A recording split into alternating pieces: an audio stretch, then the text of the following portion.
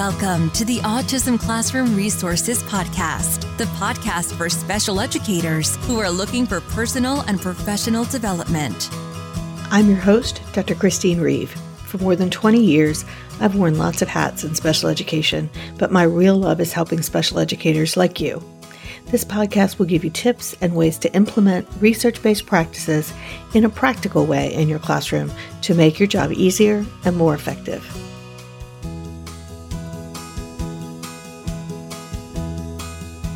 Welcome back to the podcast. I'm Chris Reeve, and I'm your host. And in the many, many years I've been working in classrooms, the things that people tell me about visual schedules and autism never cease to amaze me. Just when I think I've heard and seen it all, something new comes along to surprise me. Some I might hear once or twice, but some myths I've heard repeatedly over the years, and that causes me to feel the need to set the record straight. And let me start by saying that I'm a little biased. I've seen what visual schedules and other visual supports can do for individuals with autism when they're used correctly. And I also firmly believe that we all use visual supports. Some people just don't recognize that it's what we're doing. So I'll talk a little bit more about that later. So who needs to hear about this? If you're a teacher who uses visual schedules in your classroom, awesome. And you might be wondering whether this podcast is relevant to you. But you might find that there are some implicit biases about the way that we use schedules so that maybe they aren't always as effective as they could be. Or if you don't use visual schedules for your students with autism, then this episode might give you some reasons why it's worth trying. Many times I meet people who think that a student doesn't need it for some of these reasons that I'll be tackling as well. And if you're a consultant, coach, support staff, mentor, or any of those people who try to help others who are working with individuals on the spectrum, then these Mythbusters might be helpful for you. It might help you to understand what they believe that's stopping them, or they could help you figure out how you can help them see how visual schedules could help their students with autism. So with all of that said, I've got a free set of visual cards for a leisure schedule for you in the resource library. And there are tons of visual supports in my store to make it easy to implement visual schedules in the classroom. And you'll find all of that in the post at autismclassroomresources.com/episode 74. And I'll make sure that's in the show notes as well. So let's get started.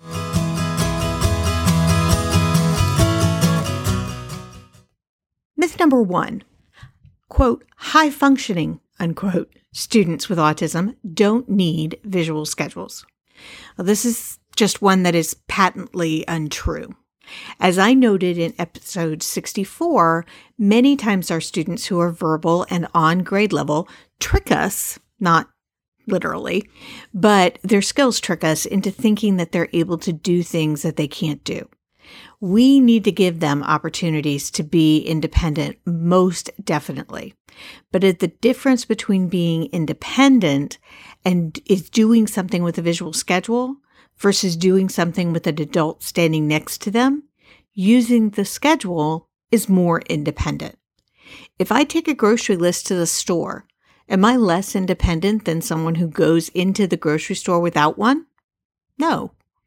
Then why would a student with a visual schedule be any less independent than a student without one? Because keep in mind, not all visual schedules are picture schedules. These students may have a list or a written schedule rather than a picture schedule. They can keep it in their pocket or their notebook. They may not even have a quote-unquote schedule, but they could use their daily planner as their schedule. Many times a visual schedule can help a student to navigate the day without adult support. So visual schedules for autism in this case would increase independence, which is what we're going for our students. Myth number 2, visual schedules for autism make students rigid. So many people I've met think that the students with autism got their rigid behavior from their schedules, or they think that their visual schedules made it worse. In reality, rigid behavior is a characteristic of autism.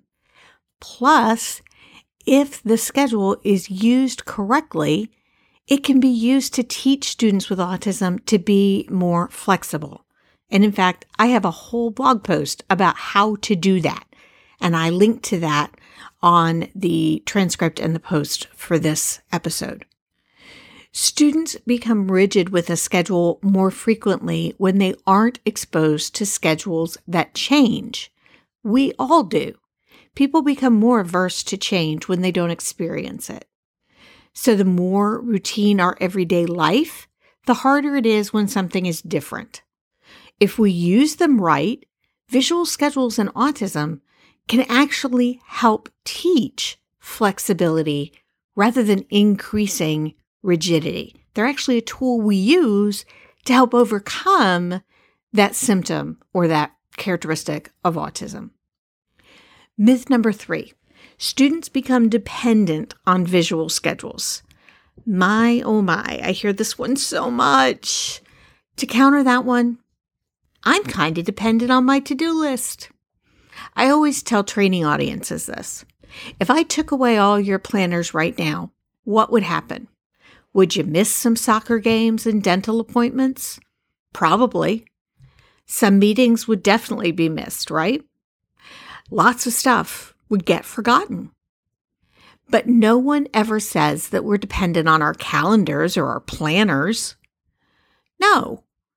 I would love for a student to not need a picture schedule for his whole life. But if that's what he needs to be successful, I'll stick with it. But when a student is successful for one type of schedule, we certainly can explore other types of schedule that might be less obtrusive. We might move to text schedules or lists when a student can read, or move to portable schedules when a student is moving around more rather than having him always go check a schedule on the wall. There are lots of ways that we can mix it up over time and increase their skills. But if we're teaching them independence with their schedule, then they shouldn't become any more dependent on it than I am on my grocery list. Myth number 4. Once a student knows the classroom schedule, he doesn't need the visual schedule anymore. This one makes me nuts. And this is the one that I probably see most often. Many people seem to think that once the student has memorized the daily routine, then the visual schedule isn't needed anymore. And since students with autism are often good at memorizing the daily routine, that happens pretty quickly. But I don't know about you, but my daily routine isn't so routine.